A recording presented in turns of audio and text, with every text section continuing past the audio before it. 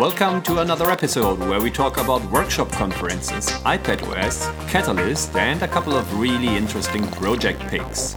Welcome to Contravariants, a podcast about Apple, programming, and other related things. Good morning, Benedict. Good morning, Bas. How are you doing today?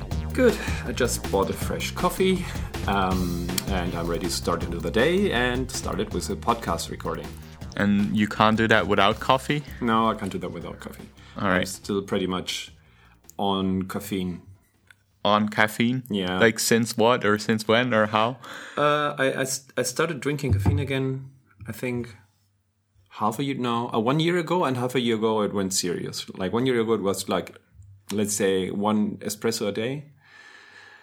But now I'm in different territory, where it means that when I don't drink coffee for a day, I get the terrible headache. Oh, that sucks. Like, I've never had that, and I'm very happy about that. Yeah, but let's not dwell too much on coffee again. I think there's another podcast that dwells on coffee.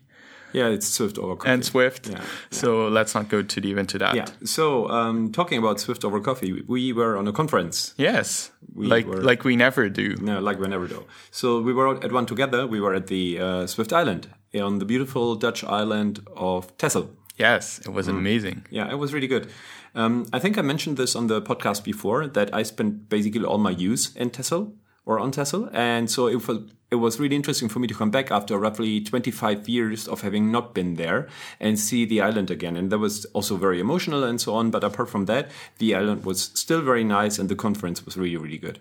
I was also there after not being there for 23 years, but that's because I've never been there. Right, it was the first time. Yeah. Did you like the island? It was really cool. Like the whole conference was amazing, but then we had our speaker dinner on Thursday, right? Mm-hmm. So the conference was on Wednesday and Thursday, and we had our dinner. And then I came up with the idea of like, hey, let's grab the bikes, because like there were like bikes for every attendee, and like make a short tour, because the weather is amazing, and it's a super cool island. Let's go cycling for a bit. So we did that, and we saw like a part of the island, went cycling past the sea and the dikes, and we went to the beach, and it was really cool. And there was a lighthouse. And there was a lighthouse as well. Which is what the island is famous for also. And you saw the lighthouse up close. And the lighthouse is also maybe a short hop to Swift Aveiro, which was another conference that I've been to. And that also has a lighthouse in Aveiro. Right. That is even the logo of the conference itself. Because Aveiro is a small Dutch fisher, not a village, but the fishing city close to Porto. Well, I don't think it's Dutch. No, that's Portuguese, boy. See, that's why I need the coffee in the morning. Yeah, exactly. But yeah, and that's a similar conference to Swift Island, where both of these conferences are inspired by the Swift Alps. Yeah. Which is focused on workshops. So the entire conference basically works in that it has, or these types of conferences, they have very few attendees, roughly around 60. And then you have around 3 workshops going on at the same time. Sometimes it's 4. It depends on the conference.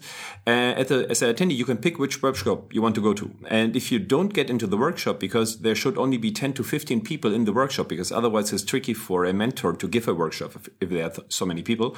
So if you don't get in, you can just get in the next slot, because each workshop will be repeated 3 times. So if there's a workshop on Swift UI and you really want to see that workshop, and you don't get in the first slot, you can just write in the second or in the third. And all these conferences work similarly. And there's finally, as you mentioned, also the Swift Alps, and they are the ones that invented this concept.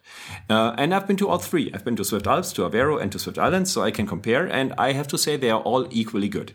So, and they are all in very different places, kind of. Although Aveiro and Texel are very similar in that it's a bit beachy. But it's still different, and it's a very different feeling also. Yeah, and for me, something I didn't necessarily realize, but having mentored at Swift Island and going to Swift Avero before that, it wasn't only about attending the workshops and seeing what to learn there, but also learning from the workshops, like the format the workshops were given in. Mm-hmm. And there were some really amazing workshops both at Avero and Swift Island. So I'm super happy to have been to both. And yeah, now we're back. And there's two things I would additionally like to mention. The one is that because there are only 60 people, chances are very high that on these conferences you talk to everybody.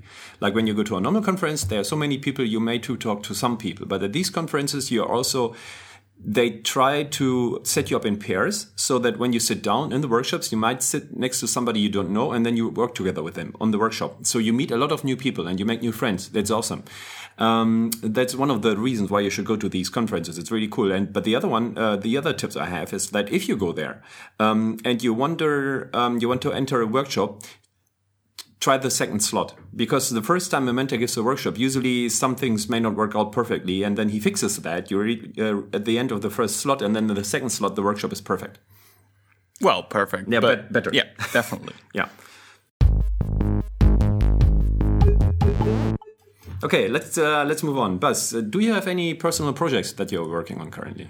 Not really. I'm still working on a project that I'm giving a talk on at SwiftConf in end of August, and that's based on algorithms and puzzle solving. So I'm still working out the final things, and that's a lot of fun, and I'm super looking forward to giving that talk. But other than that, like mostly I'm busy doing Swift Weekly Brief with the Ray Wenderlich and other things. So I'm not really doing too much programming outside of work. Okay. I recently relaunched I think more than half a year ago, I recently relaunched my website, adventure.me, where I have all these guides and blog posts. And when I relaunched it, I wanted it to run in a specific format, and I couldn't really find a good static site generator that supported this format. And I had a couple of requirements that I felt kind of unique to what I was doing, and also I felt the urge to. I've written a couple of static site generators myself over the years, so I felt the urge to do this again. And the old one that I had was really slow. I had also written that myself, based on an open source code base, and it was really slow. It took forever. It took like 6 minutes to render the Adventure code base.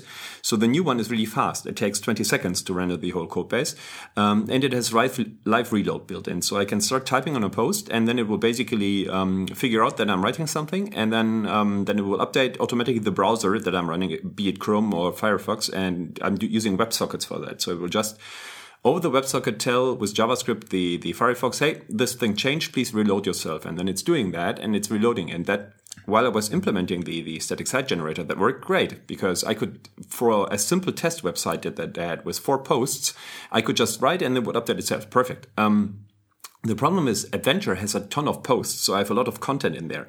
And currently, when I'm writing a new post, it's basically re-rendering everything. Each time I write a small character, because it is so fast that re-rendering was fine for me, but it's not working anymore. So now I have this live reload, but can't use it because it's not live anymore. It takes 20 seconds. That, of course, is madness. So I started on incremental building. So now I'm trying to implement a build process where it's trying to figure out, okay, only this post changes and just reload that, and then try to figure out, I'm not working on dependencies yet because that would be very difficult. But just so that I can say, okay, I only want this post to re-render and not the whole website. But that's a bit trickier than I thought because of the data structure that I choose to represent the whole website is actually not fit for that. And so it turns out to be a bigger task than I wanted, which sucks because I wanted to get this done quickly. So I'm currently busy with my own static site generator. And yeah. And build system then basically, yes, right? Like build system. Yeah, so it started as a 3-day hackathon where I thought, okay, I just need a very simple site generator with live reload. And it was working. After 3 days, it did most of what I wanted, but then I started on piling on features. And now it's become this huge beast it is built in Search, and it has custom Markdown extensions, so I can have additional Markdown syntax to enable me to do certain things that I do a lot that makes it easy. And it allows you to do syntax highlighting in a JavaScript-free way. So it does syntax highlighting and then inserts HTML brackets for the syntax. And then I can just use a style sheet to highlight. And then it's light mode and dark mode friendly and so on. So there's a lot of cool stuff. But all that complexity now makes refactoring a bit difficult. Yeah, but at the same time, it should be like an interesting challenge to figure out how to refactor it and learn from it, right? Yeah. So that's cool. What language is it written in? It's written in Rust. Okay, cool. And I don't think John Sandel has open sourced it yet, but he's also been working on a static site generator. Yeah, he's working on one in Swift. I think they follow very similar goals. And I remember when I talked to him when he started on his, which was also the time when I had just started on mine, but I had to rewrite it a couple of times. Maybe we should figure out if we can talk about the static site generators with him. Yeah, we can maybe once he open sources and he wants to talk about that, we can do that. Would be cool. Yeah. Nice. Because I think also John Sandel and Paul Hudson and some others, Katarina and Erica Sadun also like recorded a podcast at Swift Island. I think they talked about Swift UI.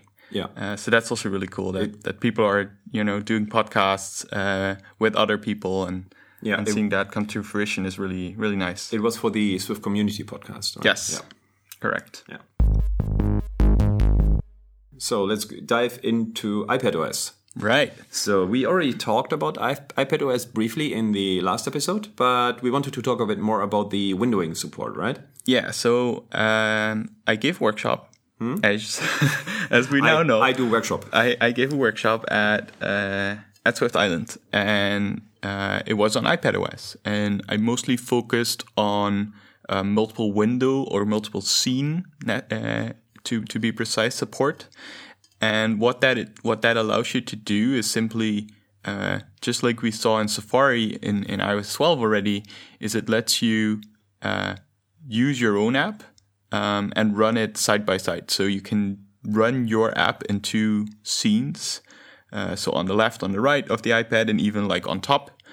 And instead of having, one app running, you can have multiple scenes of your app running around the whole system.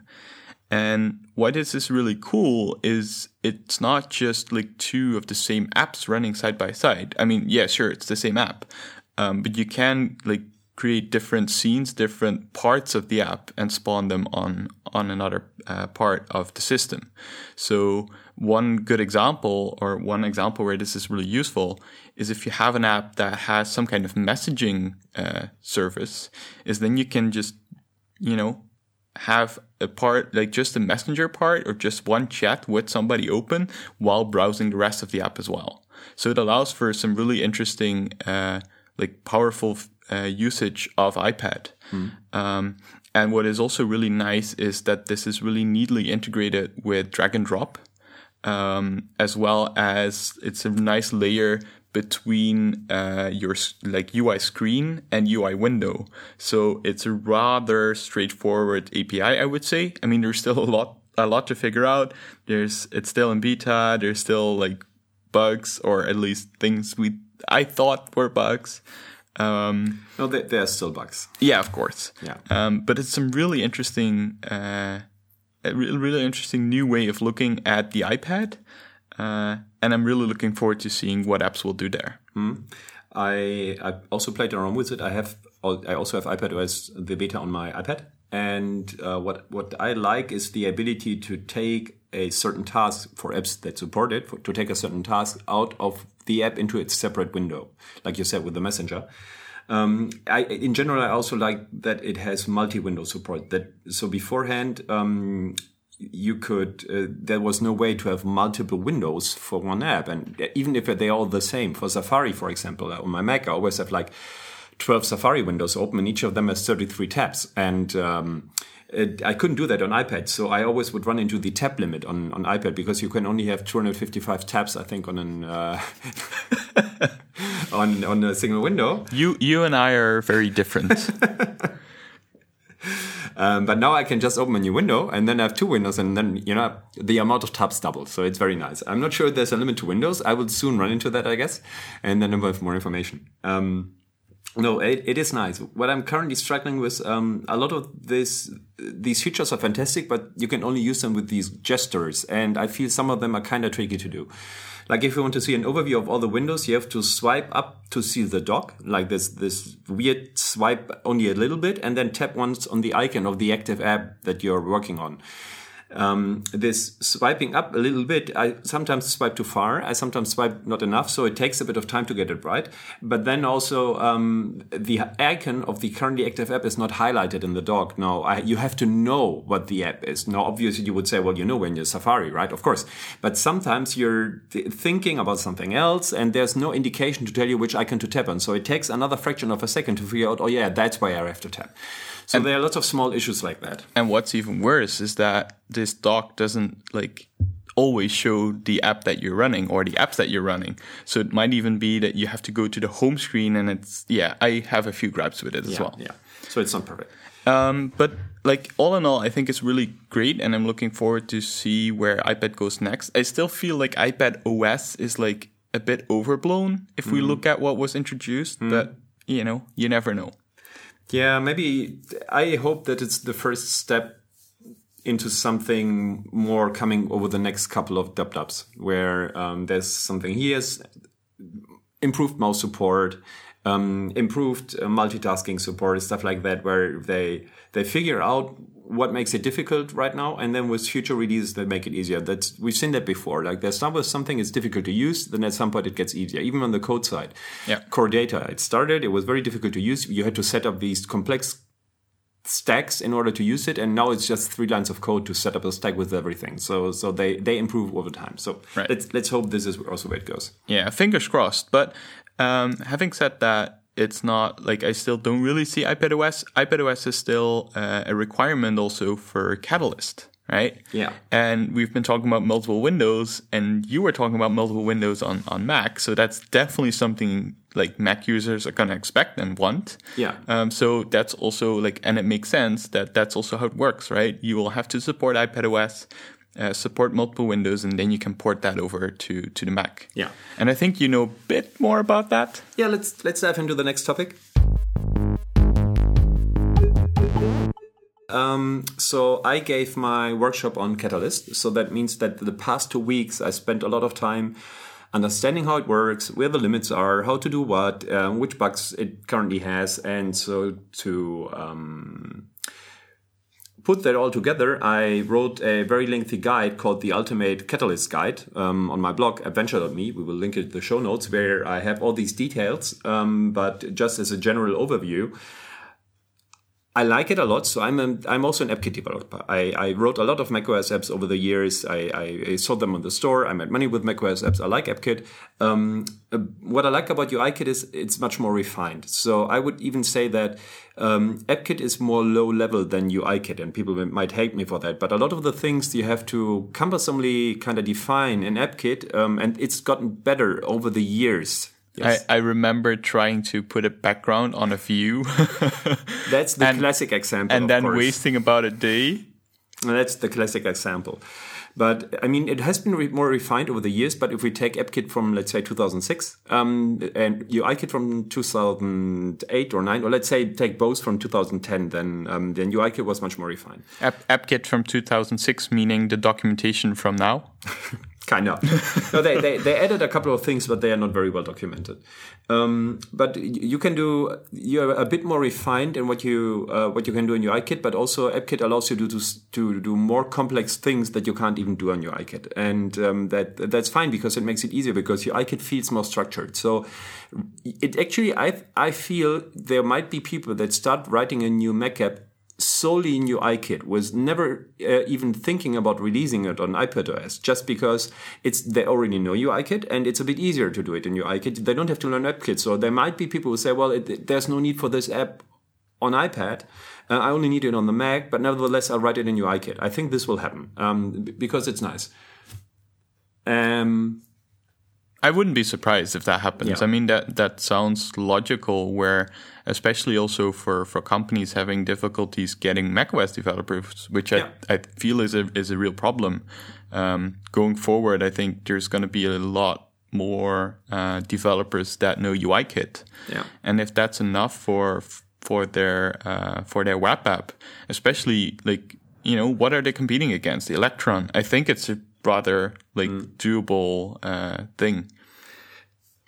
So I feel it's a great technology. Nevertheless, it's not there yet. I mean, you've probably tried the couple of Catalyst apps that Apple has, and they have their rings. And one of the things that is still very beta is multi-window support. So one thing that many people complained about when the Catalyst apps came out was that last year was that they only had one window. And the reason for that, of course, is that iOS had no notion of a window. So they worked hard the whole year to add multi-window support to iPadOS so that the Catalyst apps could also have multiple windows. That's why the Apple examples also don't have multi-window support yet, even the current ones, because it's just being added to iPadOS. What are the current ones, by the way? Are there any new Catalyst apps? I think podcasts and music, right? Podcast, news. No, music is not. Music is still AppKit. It's still Carbon, actually. No, it's podcast, news, voice memos, and stocks. Right. Yeah. So that's the ones from last year plus podcast. Yeah, and podcast is a nice app. It's pretty good. You can try it out and listen to a certain podcast. Yeah, I can do that. I did that, obviously, as a test. But the problem with the multi-window support is it's not very good yet. So on the Mac, for example, you want to have maybe multiple windows with different contents, but also different height. So on the iPad, the way it works is when you have two windows, the windows are full sized. It's the iPad screen. But then if the user wants to resize it, obviously the window resizes to the different size. Now on macOS, if you open an additional window in your app, like if it's an AppKit app, you can tell it what kind of size it should have. You can't do that on Catalyst. So if you open a second window, it will always have this weird size, which is kind of close to an iPad mini, I think, or to a normal iPad size screen. And there's no way to change that yet. And there are many small things that don't work yet, like you have the toolbar on macOS Windows at the top, and there's support for that, but a lot of the things in there don't work very well yet. The only thing that works really well, that's very integrated very well, is the touch bar. Touch bar works great. There's a lot of support for touch bar, and also it's a funny coincidence, but the documentation for the touch bar, if you want to do touch bar support on macOS, is some of the best documentation Apple has written in a long time. I'm sure people are really happy that works really well. A lot of the things you get no documentation at all, and you have to read the headers, and maybe you have to run a debugger to figure out what's happening. No documentation at all, but for that touch bar thing, they have fantastic documentation. The touch bar. Yes. Wow. Yeah.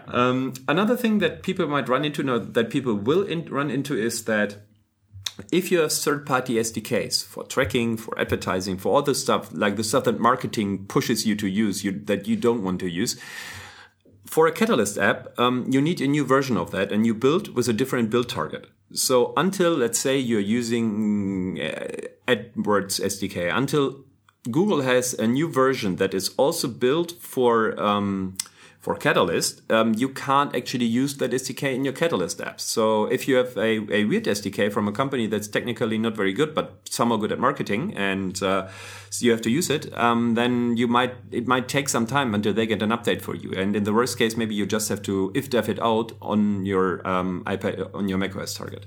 Yeah, actually, like during your workshop, I was working together with Antoine van der Lee, and he was working on the WeTransfer app. He works at WeTransfer, and we looked at that and tried to convert that to Catalyst. And it was a lot of figuring out like what to what code not to run, and how to compile all the other libraries that were by default, like some were by default compiled for Mac, and then that didn't work because you had to compile them for iOS and then add them. But that was a lot of fun, and I learned a lot there. And that was for open source, like for where you have the source code libraries. But if you have closed source, there's nothing you can do. Exactly. Yeah, it's just a binary blob, and you have to wait for them to support it. Apple has a new framework target called XC framework, and that basically is a framework that contains, it's like a fed binary. It contains all the different. It's one framework that supports all the different targets, and that's supposedly the one to use if you want to do to use these kinds of frameworks in the future. But obviously, your SDK companies first have to support this, and we don't know when that's going to happen.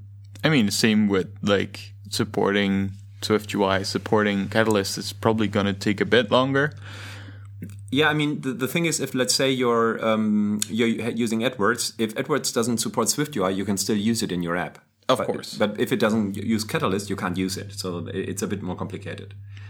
But I'm really looking forward also to, seeing Catalina come out and then see what kind of Catalyst apps we're gonna see. Yeah. And how they feel and because I still don't really have a good idea of like what a good Catalyst app can do and how that would feel compared to another app. And I'm actually super excited about trying those kind of things out.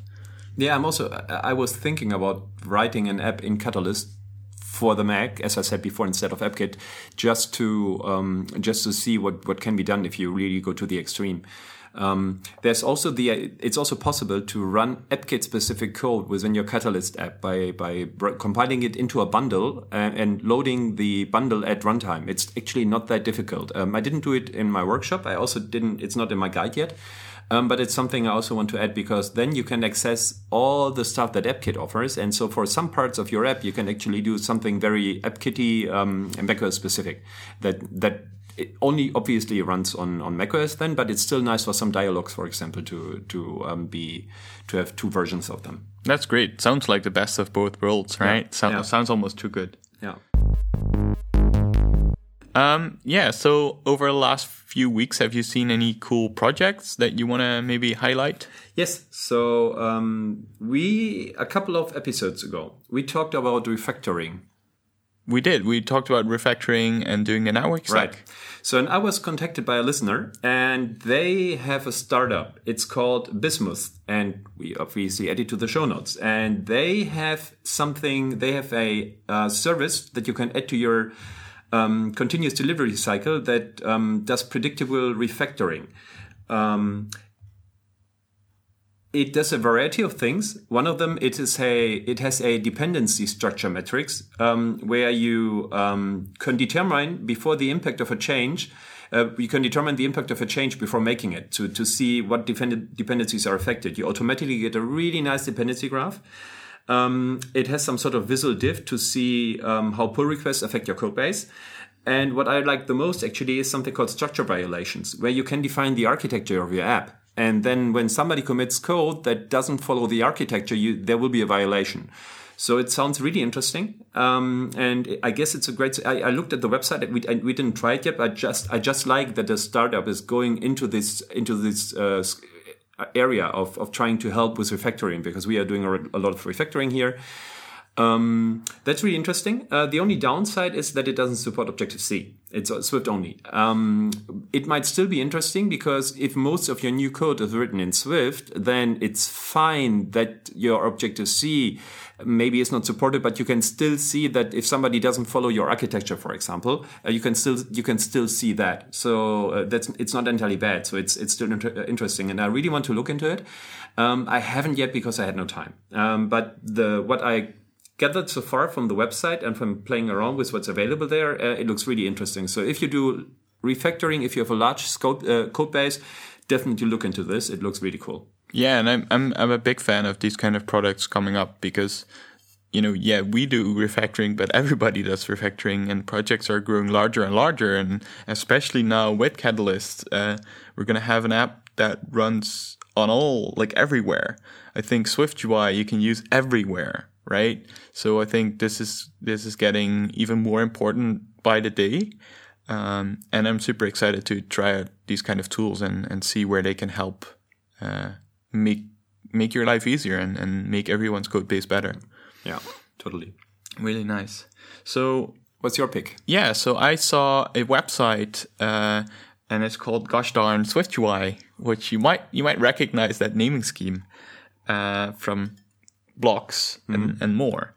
And it's a really nice overview of like tips and tricks for SwiftUI, questions and answers, and especially during this time, because in the beta all the error messages are really cryptic. And as for me, like as a beginner, I haven't really done too much with SwiftUI yet. Looking at this website really gave me like a good overview of like, hey, what can I expect? Where can I expect problems? Plus all the answer to those problems. So it looks like a really nice resource if you're starting out with SwiftUI, to have that on the site and to, be your fix-its basically for your error messages. So that's really cool that somebody looked into that. And it's open source, and they have a changelog so you can see what's being added, what's being removed. So yeah, I think it's a really great resource. Yeah, that looks really cool. All right. Then I would say that's it for today. Yeah, that's it for today. And it was nice to podcast again after a while. And looking forward to the next one. Also because I don't think any of the two of us is doing any long-term traveling for the next weeks. So I think the next couple of weeks we actually are on the regular podcast schedule. I'll be gone at the end of July for a bit. Yeah, but it's not long-term, right? Well, not long-term, but that's something to schedule on. Yeah, but it's not the 2 to 3 weeks that happens usually. Exactly. Yeah. So, thanks for listening. And see you later. See you. Bye.